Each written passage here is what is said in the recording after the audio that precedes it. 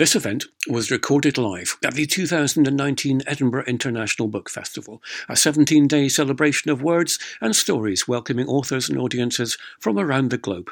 You can hear more events by subscribing on Apple Podcasts, Spotify or Acast, and watch event videos at edbookfest.co.uk and on YouTube at edbookfest. My friend Julia Neuberger to the book festival. Let's give her another hand first. Aww.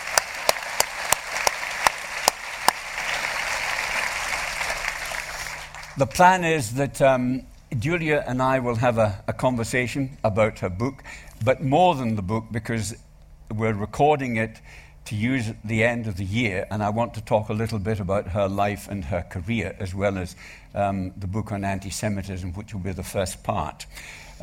Then we'll throw it open to questions, and then I'll take her to the signing tent.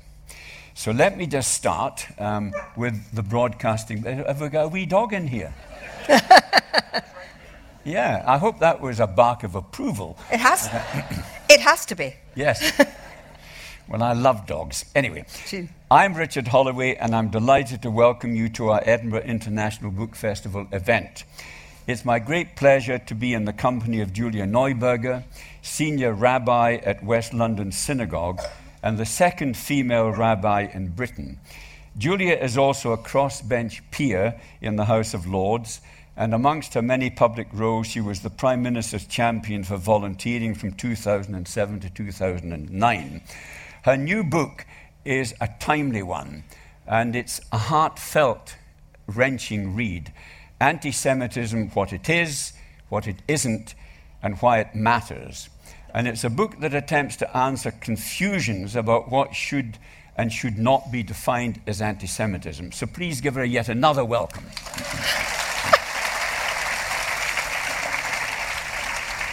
Julia, before we start having a conversation, I want to begin with an apology, because the Christian church to which I belong has been one of the main engines of anti-Semitism down the centuries. I knew the history, but your rehearsal of it brought it all back with sickening force. So let me, as a follower of a Jew, Jesus, apologize to you for what we've done in the name of that Jew to other Jews in history. Well, thank you, Richard. And we go back a very long way, you and I. And I've said to you before, in fact, I think on this very platform, that you'd make the most brilliant Reformed Jew. I would. So in fact, you fit with us just as much as you fit. And the other thing I want to say is, yes, there is a long and shameful history of Christian anti-Semitism, but despite the fact that it's there, and thank you for the apology, but I would have to say to you that probably anti-Semitism predates Christianity. We're not entirely sure, and I try and deal with that a little bit in the book, but it does look as if the Egyptians, and particularly somebody called Manetho, who was an Egyptian priest, was something of an anti-Semite. We don't know, you wouldn't have used the expression. Anti-Semite isn't a term that's used till the 19th century, but he didn't like Jews or Israelites. And there's a little bit in Greco-Roman culture as well. Did Christianity pick it up from that, or was Christianity determined to, if you like, wipe out Judaism? It's very hard to tell, but there is a bit of predating, I think. His blood be on us and on our children, that great bloodline. Well, and the accusation of Jews as Christ killers, and Jews being modern Jews being responsible for that, and you think, come on. No, it's horrifying. It's a grim history, but give us a few of the salient factors that contributed to the spread of the disease over the years and over the world. Because, I mean, it kind of spread like an infection. It spread like an infection, and particularly in the medieval world. I think it's particularly important to recognize how the medieval world was the basin of thinking for much of anti-Semitic thought. It had already been there. It was there in early Christianity. It's there in the Church Fathers. It's particularly there in Augustine. You can pick up all of that. But look at the medieval period, look at anti-Jewish legislation, the Lateran councils, look at the anti-Semitic speeches made by crusaders. And I think it's the medieval world where you see this really spread. And spread into legislation. Jews were forced to wear special clothes, so people know about the Nazis making Jews wear yellow stars. But yellow badges and yellow hats existed in the medieval period. And also the prohibition on money lending, which applies to both Jews and Christians. So usury, you shall not put out your money to usury, Psalm 15. So Christians couldn't lend money to other Christians, Jews couldn't lend money to other Jews, so the history developed of Jews who were not allowed in much of medieval Europe to own land and were restricted from all the occupations where you had to be in a guild, became the money lenders to the Christian world. Money lenders are quite often not very popular. I don't think bankers are very popular now. So I think that there's a history there. And of course, Jews didn't lend money at interest to other Jews because the prohibition applied, but you could lend money at interest to people who were not of your group. But I think the money lending, Jews being seen as tight-fisted, as charging exorbitant interest. Why were they thrown out of England in 1290? Probably because the king owed a great deal of money to the Jews. All of those sorts of things. The medieval period is where it really spreads. And then in the 19th century, it changes into something quite different. It morphs. It has a habit of morphing. But it morphs into a racial idea. This is the period of the growth of anthropology, the idea of race, the idea that we are of different races. I think everybody now knows that the human race is the human race and we are of one race.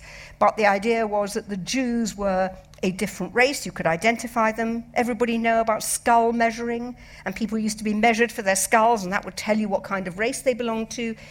And the most depressing thing for me, which I didn't know till I started work on this book, was that idea about race and inferior races and Jews being a different ethnic type really convinced quite a lot of Jews too.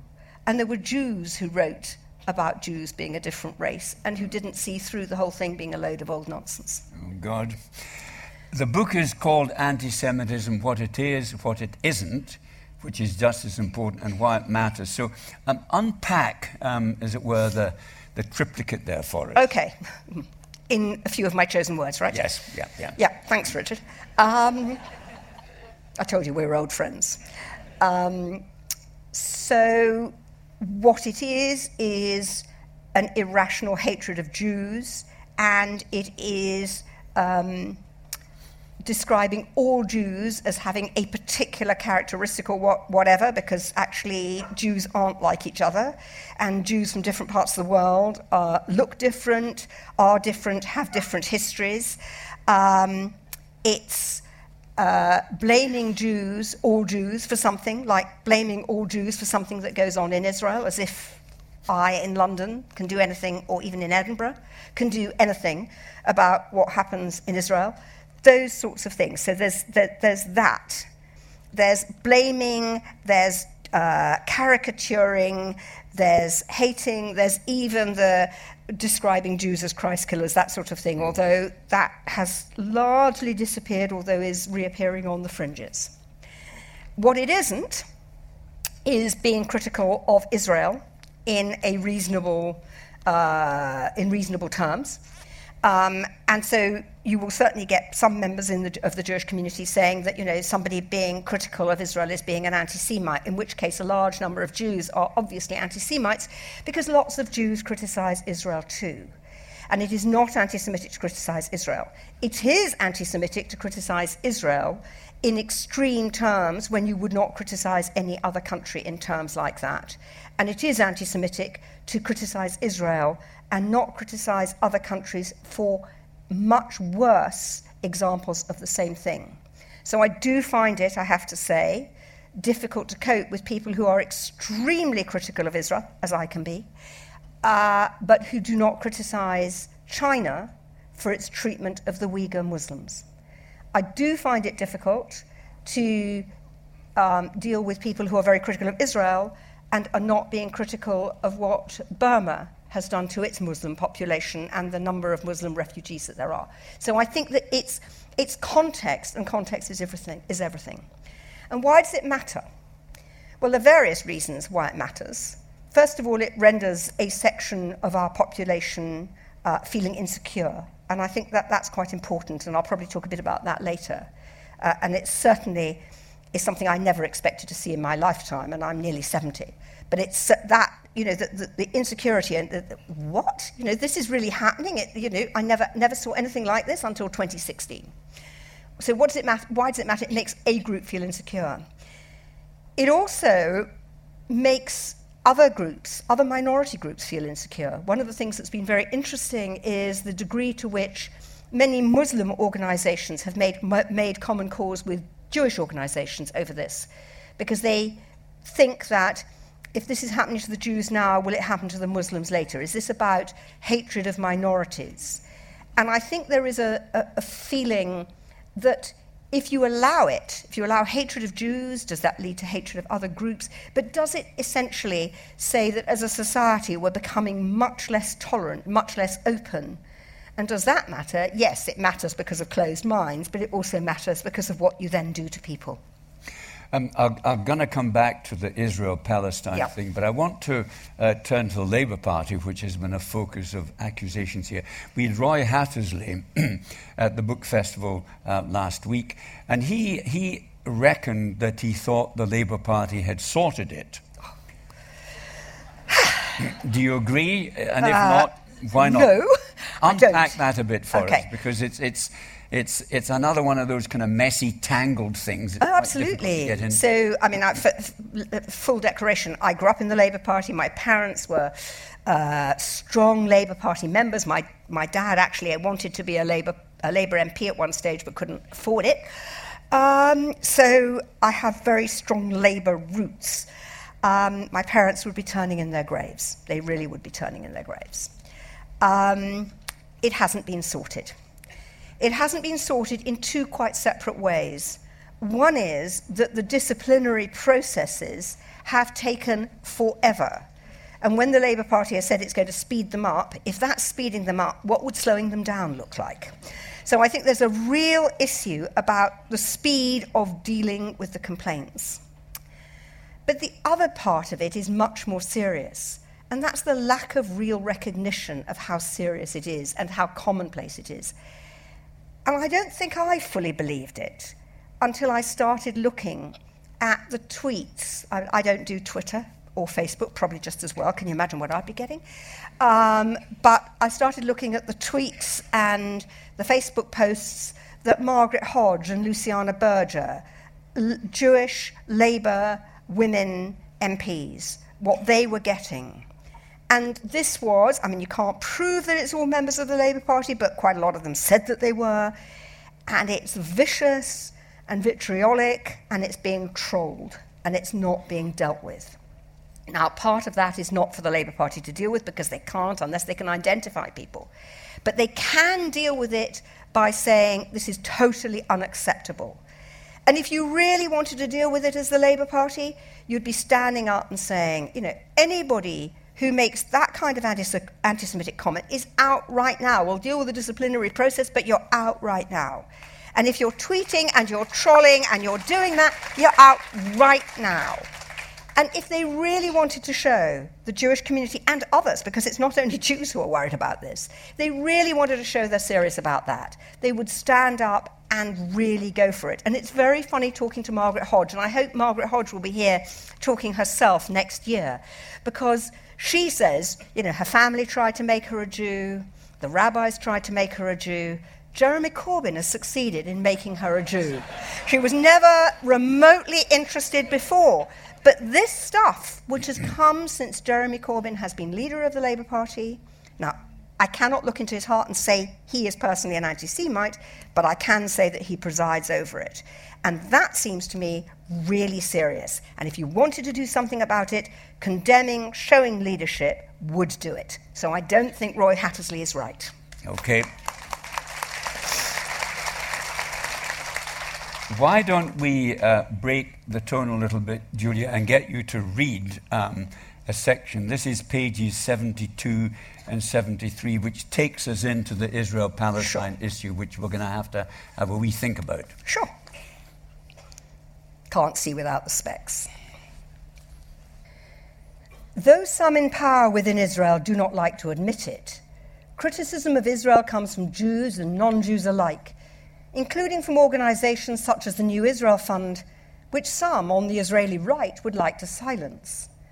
And those who support the New Israel Fund and support all sorts of other organizations in Israel, its universities, its think tanks, its NGOs, including many people who love Israel and live there, nevertheless feel that it is not only fair, but often right to criticize some of what is going on. Many of the fiercest critics are themselves Jews. Of course they defend Israel's right to exist and are proud of brave little Israel, as it was described after the audacious 1976 Entebbe rescue by the Israel paramilitary brigades of over 100 hostages hijacked by a group of Palestinian and German militia. They are proud of all its achievements, but they become angry when some in the Israeli government or civil society want to suppress criticism of Israel, whether at home or abroad, whether justified or not. We can see very clearly why attacking all Jews for the policies of the State of Israel is so ridiculous, because Jews themselves do not speak with one voice, either in Israel or beyond. The old Jewish saying, 2 Jews, 3 opinions, is no joke. The variety and shades of opinion is a fact. Israel is an admirable, creative country with astonishing cultural and culinary inventiveness, a buzzing gay scene, a vibrant intellectual community, a diverse religious life, and with extraordinary scientific and technological creativity. But it has been ruled for many years, with little sign of change, by a government that plays to fears, that is in hock to the religious right, that claims to speak for the whole Jewish people but cannot reasonably do so, and where asylum seekers are less than well treated, let alone West Bank and Gazan Palestinians. The extent to which you feel either of these statements caps the other depends on your standpoint. Like most countries, Israel has good and bad, but what is remarkable is that brave little Israel has stood the test of time. Now its challenge is to make peace with its neighbours, to win back the respect of much of the world while keeping its friends, trying not to alienate them, and convincing its enemies that it's here to stay and wants to make peace. Will that happen in my lifetime? I doubt it, and yet stranger things have happened. Mm-hmm.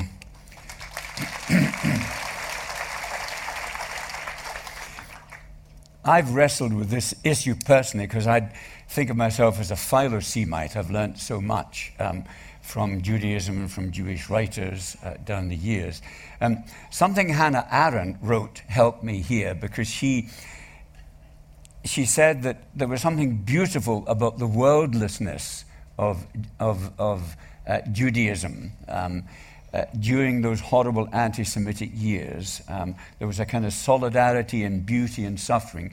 But once they got power in Israel, they became like everyone else. They became frightened, fighting, fearful, ugly, like all other nations, which is maybe why some people looking at Israel maybe unrealistically expected a bit more simply because of your history of sorrow. How would you respond to her? Because she would have been a fairly strong critic of Israel, but obviously not an anti-Semite, but there was a kind of regret in her response as well. Do you feel any kind of regret there? No, I don't. Might I have been I mean, you can't put yourself in that position, but would I have been with a large section of the Jewish population of the UK who didn't want Israel to happen in the 1920s and 1930s? The bulk of the Jewish community in the UK was not pro-Zionist. Who knows? That was a mainstream view. I think once the state of Israel exists, and given the reason that it exists, I mean, it was because, if you like, of world guilt over the Holocaust. And that's why I think Hannah Arendt, it's pretty ironic, given that she was, if you like, somebody who was a refugee, who survived, who was lucky, who was well-connected. She wasn't one of the ones who was, immediately sent to a concentration camp. So I think it's a bit rich coming from her, really.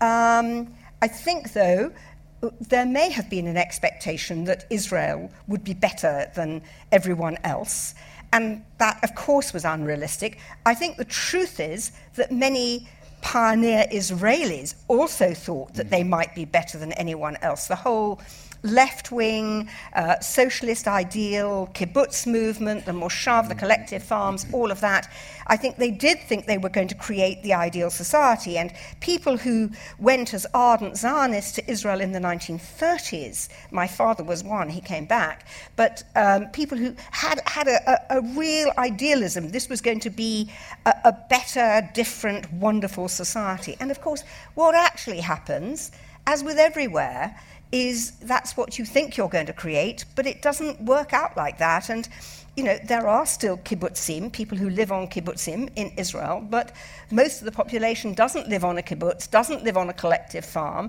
and Israel has been become quite a capitalist society. Do I regret that? It's very hard to tell. It changes as a society. I regret much more some of the things that I would have expected Israel to be good about, which it hasn't been. So whilst it's been a wonderful, it's gay heaven. I mean, it's gay tourism to Israel is huge. It's been really, really good to the worldwide gay community. It's really been rubbish as far as asylum seekers are concerned. And I have to say, as a society that was partly made up of asylum seekers, people coming as refugees from Nazi Europe and people who came after the war, displaced people from Germany and wherever, I would have expected, I must say, a very different attitude from Israel. Julia, if I could take you to a little church in East Lothian, Whittingham, and there's a pew in there called the Balfour Pew, because it was the church that Lord Balfour went to, and the Balfour Declaration of 1917. And if you look at the visitor's book, you will find from time to time entries by Palestinian visitors, and they always write, "I've come to see where the great loss of my people started." And one of the things that many of us feel about both beautiful communities, you're now knocking hell out of each other.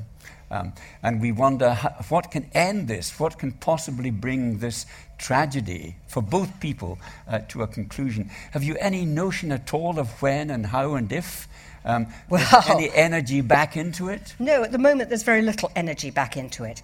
So I think there are very specific things that can be done in Israel. I can't speak for what can be done on the Palestinian side, but I can speak for what can be done in Israel, insofar as I'm involved. I mean, I'm not an Israeli, but I chair an organization in Israel called the Van Leer Jerusalem Institute, which does a lot of work on Arabic. And at the moment, I mean, I'm very shocked by Israel's decision to pass what was called the nationality law last year, which has pretty little effect in real terms, but as a statement says that everybody who isn't Jewish is a second-class citizen, which I think is deeply, deeply shocking and not acceptable. So let's be clear about that. So I said, Jews criticize Israel. I'm one of them. But I do think that there is stuff we can do. And the stuff we can do, because Arabic has now been given a special status rather than an equal status with Hebrew in Israel, is promote Arabic. And so one of the things that we're doing at Van Leer and other organizations in universities and NGOs are doing is promoting Arabic and putting a great deal of funding into promoting Arabic and translating Palestinian Arabic novels into Hebrew so that Israeli audiences will actually read them for the first time, and trying to get more Arabic taught in schools. So there are things that we can do. They are, if you like, quite modest. If you think about what happened in Northern Ireland, it's the sort of thing that in the early days we did, getting Northern Irish Protestants to learn Irish was kind of a key move. That and the Women's Coalition. So it's those sorts of things. Can we do things? Yes, but at the moment it's small scale because there isn't much energy behind it. Because actually, at the moment, the Israeli government doesn't feel there's much mileage in it to do anything, and the rest of the Arab world is not jumping up and down. No. So I think that's, it's bleak, but it's a statement of fact. The other thing, of course, is the real encouragement of Israeli Arabs to take more and more of a role in the professions as they increasingly do. So if you go to hospital in Israel, you'll probably be treated by an Israeli Arab doctor, very likely. And that's a change that is happening, and trying to get educational status up. I think that's the kind of thing you can do, but at the moment it's small beer. I'm sure these issues will come up again in the questions, but I want to move on now, Julia, to your own life. What it was like growing up for you in London, raising a family, having a career, becoming a religious leader. Give us just the flavour of that, because I want to get on to you a bit rather than this book. Okay. Well, I mean, it relates to the book in a sense, because I start the book by saying growing up in London. You know, I was born in 1950. Growing up in London, my mother was a refugee from Nazi Germany. Obviously, this was 5 years after the end of the war, and yet, you know, my parents didn't talk about anti-Semitism. If the traffic lights were continuously against us in a run, my father would talk about anti-Semitic traffic lights. It was a joke. Yeah, but you can't imagine that now. I mean, that is quite interesting. My mother was a refugee from Nazi Germany, and you could talk about anti-Semitic traffic lights in London in the 1950s and 1960s. You can't imagine that now. It was a totally, I mean, I may have been blind, who knows, but it was a totally benign environment. I grew up Jewish. I went to a school that was, I suppose, about a third Jewish. They didn't do any new subjects or new material on Jewish high holy days because too many of us weren't there. Nobody made particularly anti-Jewish comments. It was very easy, very benign. I'm an only child, but I had lots of cousins. I had a very formidable grandmother. I spent a lot of time with her. When my father really wanted to have a go at me, he said, "You're reminding me of my mother." So, and I think I am growing into my grandmother. It's rather depressing. She also, like me, lost height rather rapidly, and there you go, I am shrinking. Didn't make her any less formidable. So, you know, I grew up in London. I went to university at Cambridge. It was all easy. It was all fine. There were lots of things that weren't so easy. I wanted to be an Assyriologist. I was going to be an archaeologist specializing in Iraq. I wasn't allowed to go and dig in Iraq in 1969 because I was Jewish. And I made a fuss because I don't like people saying no to me very much. And so you noticed. And I made a fuss. Yeah. And they said, okay, you can come. There'd been public hangings of Jews in Baghdad and Basra in 1968 and 1969, hence the issue. And the British school in Iraq with whom I was going to dig said, you know, actually, that's putting other people at risk, please don't come. So the following year, I applied to go and dig in just outside Ankara, and the Turkish authorities wouldn't let me in because I was British, and they had thought that one of the British archaeologists had stolen finds off a site, so no Brits were allowed to dig in Turkey for 5 years. So I was British and Jewish. I mean, I suppose that's one of the times when it, you know, but British and Jewish without a great future in ancient Near Eastern archaeology, and indirectly, that is how I became a rabbi. I know it sounds absurd, but it's actually true, because I was doing Assyriology with Hebrew at Cambridge, and for my second part of my degree, I changed to doing a massive change, Hebrew with Assyriology.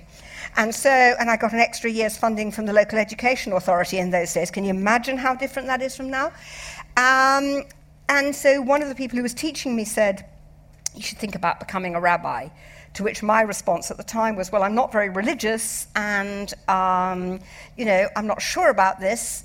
But he sent me to London in my 4th year at Cambridge. He sent me to London 1 day a week to study with the greatest Jewish scholar Britain has ever produced, a man called Dr. Louis Jacobs, Rabbi Dr. Louis Jacobs, who, actually you'll love this, Richard, who wrote a book published by Catholic publishers Darton, Longman and Todd called A Jewish Theology. Some of you may remember it. And it was called A Jewish Theology because you could not find a single Jewish agreement on anything. So in large print, he had mainstream Jewish views, and in small print at the bottom of the page, he had less mainstream Jewish views. And apparently the publishers were scratching their heads saying, oh, this is ridiculous. We want the authoritative work. He said, this is the authoritative work. We just have a lot of different views. Anyway, I was taught by him, and that's really what hooked me. And I became a congregational rabbi for 12 years, and I did a variety of other things, mainly to do with health, but still keeping my hand in rabbinically. And then 9 years ago, roughly now, I went back to being a congregational rabbi, and I'm a senior rabbi at a big central London synagogue, West London synagogue, Reform synagogue. Very happily so, but going to retire next March when I'll have been there for a full 9 years, and go on to do other things. Judaism's not quite, I think, as vociferous as Christianity. But I don't know about that. Parse the differences and where you are, and tell us a little bit about the role of the ultra-Orthodox in Israel, because that's also quite disruptive, isn't it? Well, so I think one of the important things to say is not only in Israel, but generally the ultra-Orthodox, the Haredi Hasidic community has grown worldwide. It's grown in Israel, so they were given special privileges in 1948 and 1949 in Israel because everybody thought there'd only be 2.5 of them and they'd all die out. What they didn't realize is that they all have 12 children. And so that community has grown and is significant because part of that community doesn't even recognize the state of Israel as having the right to exist, and they want to keep very strict religious control on things like marriages and so on. So they want to keep strict religious control on the definition of Jewish status.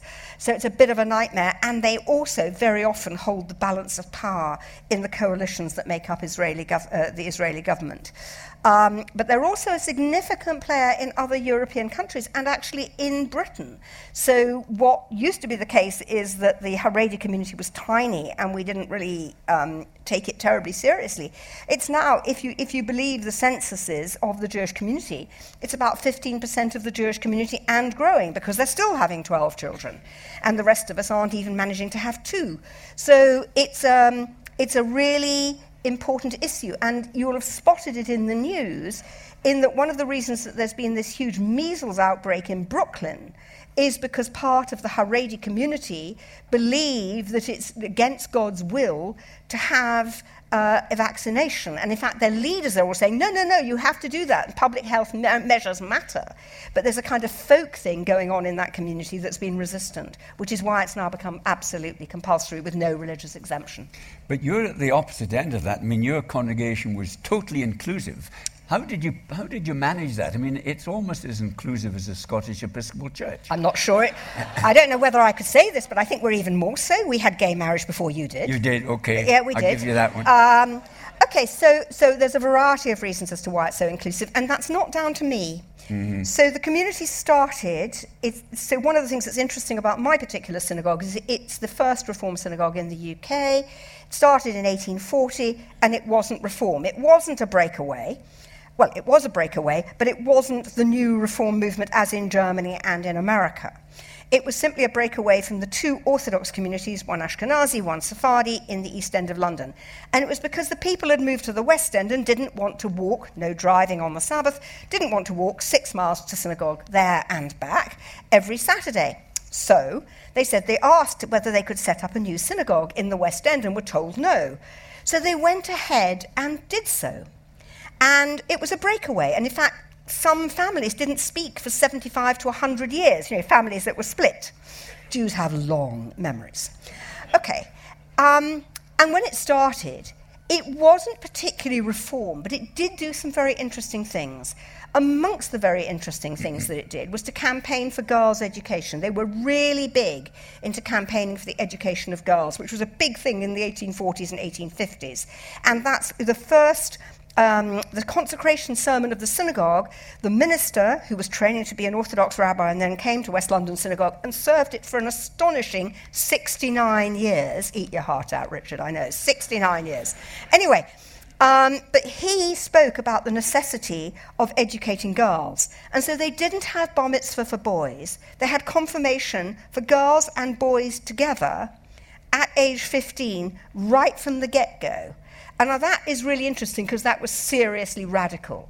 And yet they still had men and women sitting separately. So I don't know how that all works, but that is what they did. They were also huge campaigners on a whole variety of social issues, but notably housing for the poor. So they were very different. And the other thing they did was shorten the services. So when we had our 175th anniversary... Good move, in my view. It's getting longer again, I'm trying to cut them. But when we had our 175th anniversary 4 years ago, we decided to have a service like it would have been in 1840. a Friday night service, and we discovered that the service would be 10 minutes beginning to end. I know, these days it's 50 minutes, so you sort of think to yourself, well, what have we done with it? So we decided we had to add in some music or people would not think it was worth coming. But clearly they used to come for a very short service and then go home and have dinner like perfectly sensible people. And you look at those early prayer books and the services are very short. They got longer, but they are very short. So they did do a lot of shortening, and the inclusivity came because it started off by saying, we don't care whether you're Ashkenazi or Sephardi, the two different groups, with the West London Synagogue of British Jews. Then it decided to include girls in the education. Then it decided it would include anybody who wanted to come. And then, interestingly, in the 1930s and 1940s, they opened themselves out, and I think this is fascinating, to anybody who was serving in any of the armed forces who happened to be in London. They ran sort of a club and hospitality for anybody. It didn't have to be Jewish, day and night, from, I think, 1938 to 1946. And they just opened themselves out. And then with gays, it was well before my time. It was probably in the time of my predecessor, Rabbi Hugo Gryn, who many people here will remember. Yeah. And Hugo Gryn wasn't particularly a great supporter of the gay community, but he just said, why should we make any difference? And the congregation became the congregation of choice for male gays in London. And then it opened up, and now we were the first synagogue to have gay weddings in the synagogue. The liberal movement actually had blessings of gay unions before we did, sadly, because our lot wouldn't agree to it. But when we raised it with our wardens, who are the people who have the authority in our congregation, it took 45 seconds for them to say, yes, of course. And they then spent the next 45 minutes talking about a very tiny paragraph in the New Year service. So there's no question, it's very inclusive. We run a drop-in for asylum seekers, we have a winter night shelter for homeless people. It's a congregation where everybody is welcome at any time. Let's turn to another subject, Brexit. I've got to watch my language, haven't I? Yeah. My tongue is chained. Guide us through what's going on in your mind, and well, I mean, what? Yeah. Come on, you've got the wisdom of all this study and inclusiveness, and it's quite difficult for some of us up here to figure out what's going on in England at the moment. I don't want to appear racist about that, but there does seem to be a kind of new divisiveness that doesn't seem to fit what I used to think was the English kind of pragmatism. It's empiricism. I mean, it's now passionately dogmatic about stuff. But of course I live in London, so I wouldn't know about that either. Yeah, that's completely different. Yeah. It's a very strange phenomenon. And I don't think I have got any wisdom about it. I mean, the real problem is I don't think anybody's got any wisdom about it. No. And I until recently served on a select committee where we were looking at what would happen post-Brexit to EU citizens in the UK. And we, a couple of months ago, came up to Edinburgh to talk to members of the Scottish Parliament about it. And the attitude here was so entirely different. It was so interesting to see that the Scottish government was saying to its EU citizens who would have to register for settled status, you're very welcome, we'll make it easy for you, this is what we're going to do, this is what you have to do. Whereas in England, and it was our select committee that had been pointing this out to the government, first of all, it was made very difficult, then there was an 85-page form, then you had to fill in a form online, but it didn't work on everybody's systems, and then they're still refusing to give people a piece of paper, most of us want a piece of paper for these sorts of things, to give people a piece of paper saying, you have got settled status. And they said, well, it's all in the system, it'll all be fine. And we kept saying, but systems sometimes go wrong. Look what happened with the power outage not very long ago. Look what's happened when, BA systems go down and you can't actually check in for a flight. Systems go wrong. But we're still having great difficulty. And the difference of attitude between Scotland and the English government on this was dramatic and I think really important. And I just think that that there is a desire to make things less than easy, so that people who are EU citizens, who are in Britain, absolutely legitimately doing great jobs. We couldn't run our NHS without them. I chair University College Hospital in London. If we lost all our EU citizen staff, we wouldn't be able to run a service. But it's almost as if it's okay to make them feel uncomfortable. And I find that terribly shocking. I don't think I have any specific wisdom on this. I just think I have to say that one of the things that those of us who are shocked keep needing to say is, this isn't okay, you won't be able to run your public services, this actually matters, and it matters both to the people who you are being intolerant about and to you, because you won't get services. It matters to everyone. And it's not about drawing a line between this person and that person, this person's a Brit and this person's a European. It just doesn't make sense.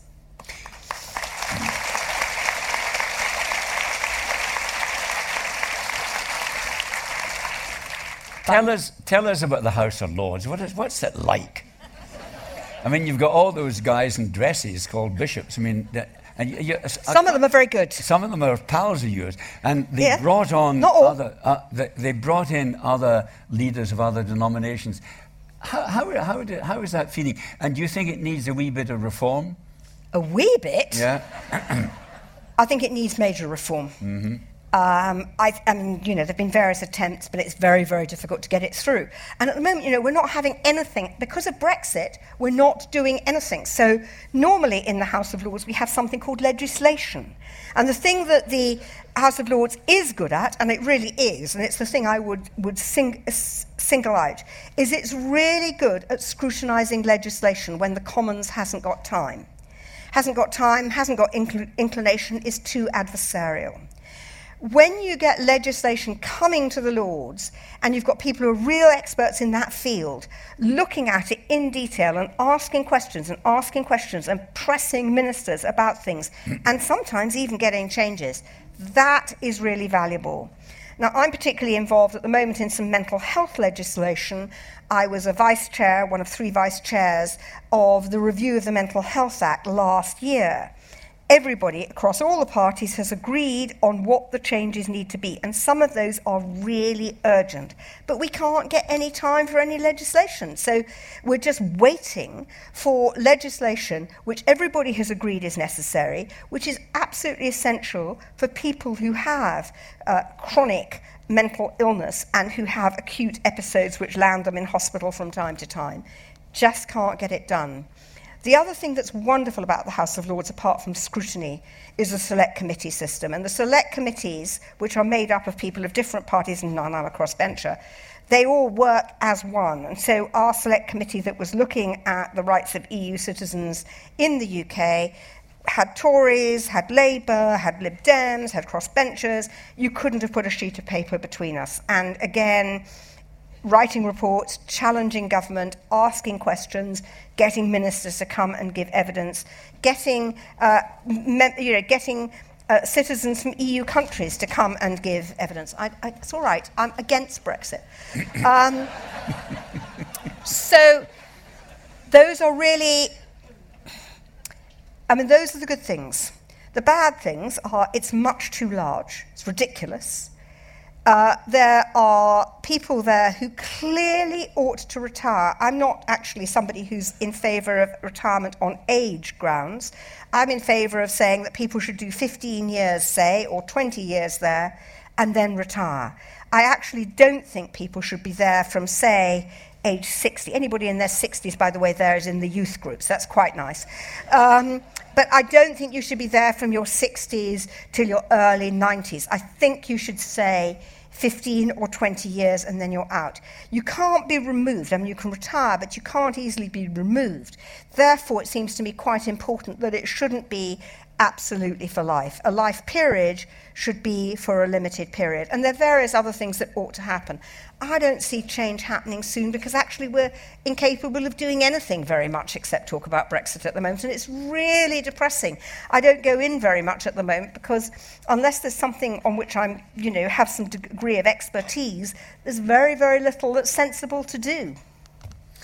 Julia, we are your congregation at the moment. Give us a 2-minute message of hope. To be fair to Richard, he did warn me. Okay, here is the hope. I think that this period where intolerance has been allowed to grow and the hostile environment that Theresa May brought in has sort of come to colour us is gradually going to run out of steam, and I think it may run out of steam faster than we think. So that's one part of a message of hope, that the intolerance may in some way be burning itself out within our society. I don't think internationally, but within our society. That's one message of hope. And the other message of hope, which goes counter to a lot of what else is going on, is I do think that attitudes to people with mental illness have improved in the last 5 to 10 years and are continuing to improve. And in our society that has become divided on other things, I think there's a message of hope in the fact that people are recognizing that people with mental illness are ill and are becoming much, much more supportive than historically they have been, and much kinder. So there are some things that one can point to. If you'd want me to give him a message of doom, it'd have been longer. My dear, thanks for that. Amen to it. We've got about 15 minutes from questions, if the lights can go up. And we've got wandering mics. There's someone up there already. Wait till the mic comes. Okay, let's start up there. Yep, we're going to be here for another hour, right? Yes, yep, thank you. And here? Yep. Thank you for that wonderful discussion and presentation. Could I just pick up on that last point you made about intolerance and the conflation between anti-Semitism, the political views people have expressed about Israel, and indeed the Holocaust. And it's a specific point, and that is that on the Holocaust Memorial Day, on the 27th of January 2011, John MacDonald, the current Shadow Chancellor, sponsored a bill to abolish Holocaust Memorial Day. And it was co-sponsored by Jeremy Corbyn and 21 other MPs, all but 5 were Labour. This was an early day motion, and it's there for everyone to view on the Parliament website. Do you feel that this is a brash anti-Semitic act, or do you see it in other terms? I thought it was really stupid, apart from anything else. I think it was almost certainly tinged with anti-Semitism. I know that quite a lot of people feel that Holocaust Memorial Day should be even more inclusive than it already is of other genocides. I have to say that Holocaust Memorial Day, most of the times that I've been involved in it, has been quite involved in other genocides, and in my synagogue we particularly are keen to do that. Do I think it was wholly anti-Semitic? No. Do I think it was completely idiotic? Yes.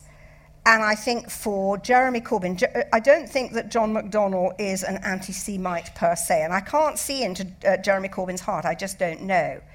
But would you, if you were going to do that, choose that day to run an early day motion? And I think that that was, at best, extremely insensitive, and at worst, anti-Semitic. Until I can look into their hearts, I can't be absolutely clear. I have a feeling, but it can only be that it veers towards anti-Semitism. Thank you. Yep. Thank you, Julia. It's another question about anti-Semitism within the Labour Party. I agree with you that the disciplinary process has been painfully slow, disgracefully slow, and I'm ashamed to say that as a Labour Party activist for over 50 years. But do you sincerely believe that anti-Semitism is more rife in the Labour Party than in other political parties or in the general population as a whole? I think that it is more rife in the Labour Party by, if you like, linking people using their Labour membership or Labour affiliation and putting their anti-Semitism with it than in other political parties. I can't say whether there are more anti-Semites in the Labour Party than in any other political party. But are there more people within the Labour Party, saying I am Labour and?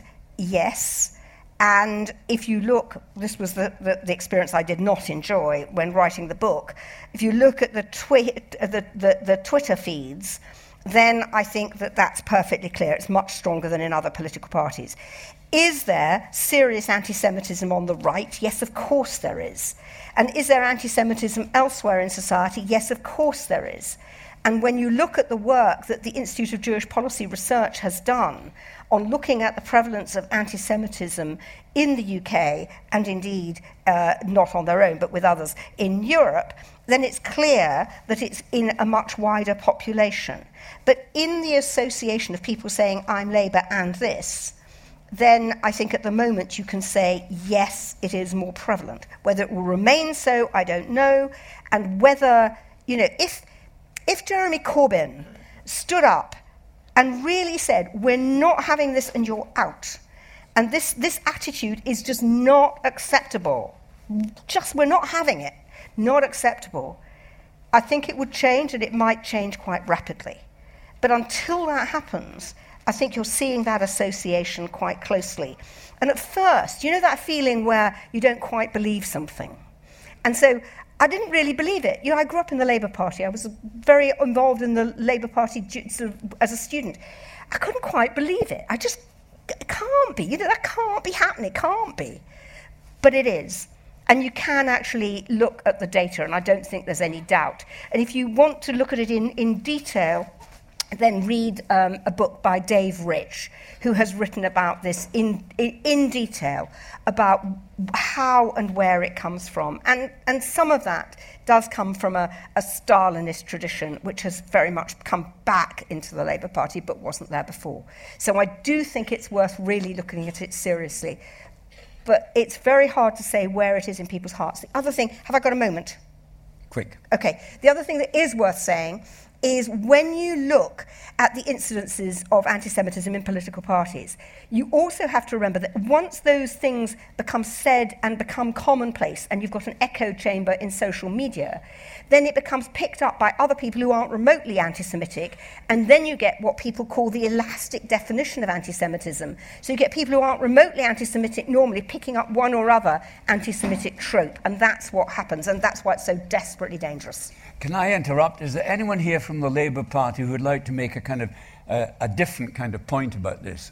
I don't want us to be accused of just Labour bashing. Yes. Wait for the mic, please. Yeah. Thank you. I've been a member of the Labour Party since 1979, and what I want to know is how we fight it. What can I do as a relatively inactive member to counteract what this is something that's happened quite recently, as far as I know. And I don't know how to fight it. I think it's quite easy to fight it, actually, but it requires, I'm afraid, being more active. And it requires being at constituency meetings, those meetings that go on forever, those sorts of meetings, okay? It requires being at them and saying, this is unacceptable, what are you going to do? I'm challenging you. And I think if enough people did that, it would make a difference. Yep. Thank you. Hello, Leah. Thank you very much. That was great. Can't hear you. I'm here. Can you hear me? Yeah, that's better, yeah. Can't wait to read the book. Thank you. I wanted to ask about how you feel, or if indeed there is an impact of Israel deciding that 2 US congresswomen will not be allowed to visit the Gaza area and such, and in fact the impact of Mr. Trump's involvement in that. Right. On you go. How long have I got? Okay. Let me just say, I think it's completely idiotic. What if you, and that doesn't mean that I think they're good people or that they wouldn't cause trouble. But do I think that it is sensible for Israel to say that 2 American senators are not allowed to go to the Gaza area? No, I think it's completely daft. I also think that Mr. Trump is a troublemaker on many issues, including this one. And I think that his involvement has been distinctly unhelpful. I am not a member of the Israeli government, very clearly not. I just think that this is always the wrong decision. I always think you're better, if you think these people are your enemies, let them in, talk to them, encourage them, let them see whatever it is they want to see, have those discussions. You may end up afterwards saying, okay, you're not doing that again, but I wouldn't do it in advance. Up here and then up here. I'm trying to balance the range here. Yep. Yes, sir. Thank you for your brilliant talk. It was really, really insightful. What do you think the link is between BDS and anti-Semitism? I think it's indirect, but I do think that the whole boycott thing is obviously anti-Israel, and because it has spread, this is another of those things that becomes part of a wider, it becomes part of a wider atmosphere of anti-Semitism. The people who started off wanting boycotts and divestment and sanctions started it off as a political move to draw attention to what was going on in the occupied territories. That, if you like, may have been a reasonable thing to do. Actually, it has turned out to be idiotic, because the worst feature of it is that those Israeli academics and people in NGOs who disagree with the Israeli government have been stopped from speaking on UK university campuses, and that has to be ridiculous. However, is it anti-Semitic in itself? No, it's not. Does it morph into anti-Semitism? Yes, it does, because then you get people who haven't thought it through remotely saying, oh, well, you know, we're not going to buy Israeli basil because it comes from Israel. And you say, well, hang on a minute, was it grown in Israel or was it grown in the occupied territories? And also, are you making sure that you don't take any drugs that were made in Israel or developed in Israel? Are you being purist about this, or are you just taking the odd symbol? So I think it's quite complicated, and I don't think it's always anti-Semitic, but I think that it can verge on it. Up there. Yep, thank you. What do you think of the current Israeli government's alliance with far-right governments in Europe? Yep. Bizarre, in a word. I'm particularly horrified, I have to say, I am particularly horrified by, and it's not the Israeli government as a whole, by the way, I think one should be very careful about this. It's often Netanyahu himself. Admittedly, he does carry rather a lot of secretaries of state roles because he seems to just pick them up and carry on. But his alliance with Orban in Hungary, which is a distinctly anti-Semitic regime, I find quite extraordinary. And I find the fact that he, if you like, has done that at the same time as there have been posters all around Budapest and other Hungarian towns, decrying George Soros, and who is Jewish, really, really painful. And I think it's just wrong. Sir? Yeah. Thank you for everything you said and what you read out from your book. You do say this is as much about Israel as about Jews. Don't you think, that going right back to Edwin Montague, that as long as the state of Israel pursues the line it's taking, anti-Semitism is going to be a problem, and that, like South Africa, until there is real economic pressure on Israel to change, things are just going to continue as they are?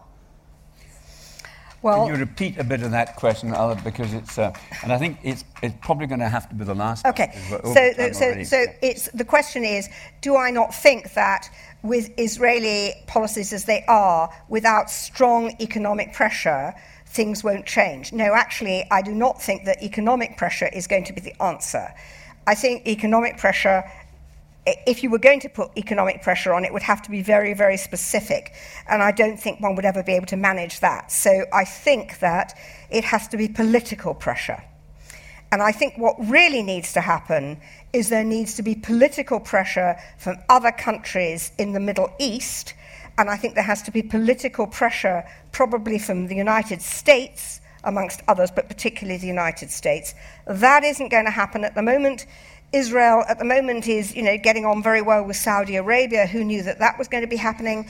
And I think that you have to say it's not economic pressure, it's actually political pressure that needs to happen. The other thing, and we really haven't discussed that, and I know we haven't got time, but the other thing is that people really need to support the opposition parties in Israel. If you want to see change in Israel, most of that change is going to happen internally. It has to happen. That's how it happens in countries. You have to support them. So you have to support the New Israel Fund. You have to support the very fragmenting Israel Labour Party. And you have to support the Arab parties. That's what people have to do.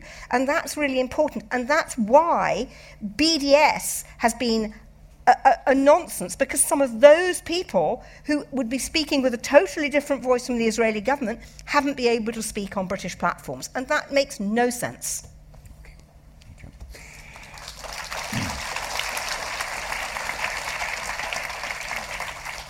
Ladies and gentlemen, we're going to have to end here. We've run on a wee bit. It's a vast and complicated subject. I'd like to thank Julia for covering it with great generosity as well as tenacity and a certain acuteness. Her book, Anti-Semitism, What It Is and What It Isn't, Why It Matters, is published by Weidenfeld and Nicholson. It's available in the signing tent round the corner, the far table, and I do hope that you'll queue up to get it, because it's a book I think we all need to read, no matter where we stand on all of this stuff. It makes you think, it challenges you. It'll break your heart a wee bit, but it might also give you some of that hope that we got from her in our final message. Please thank Julia for a wonderful hour.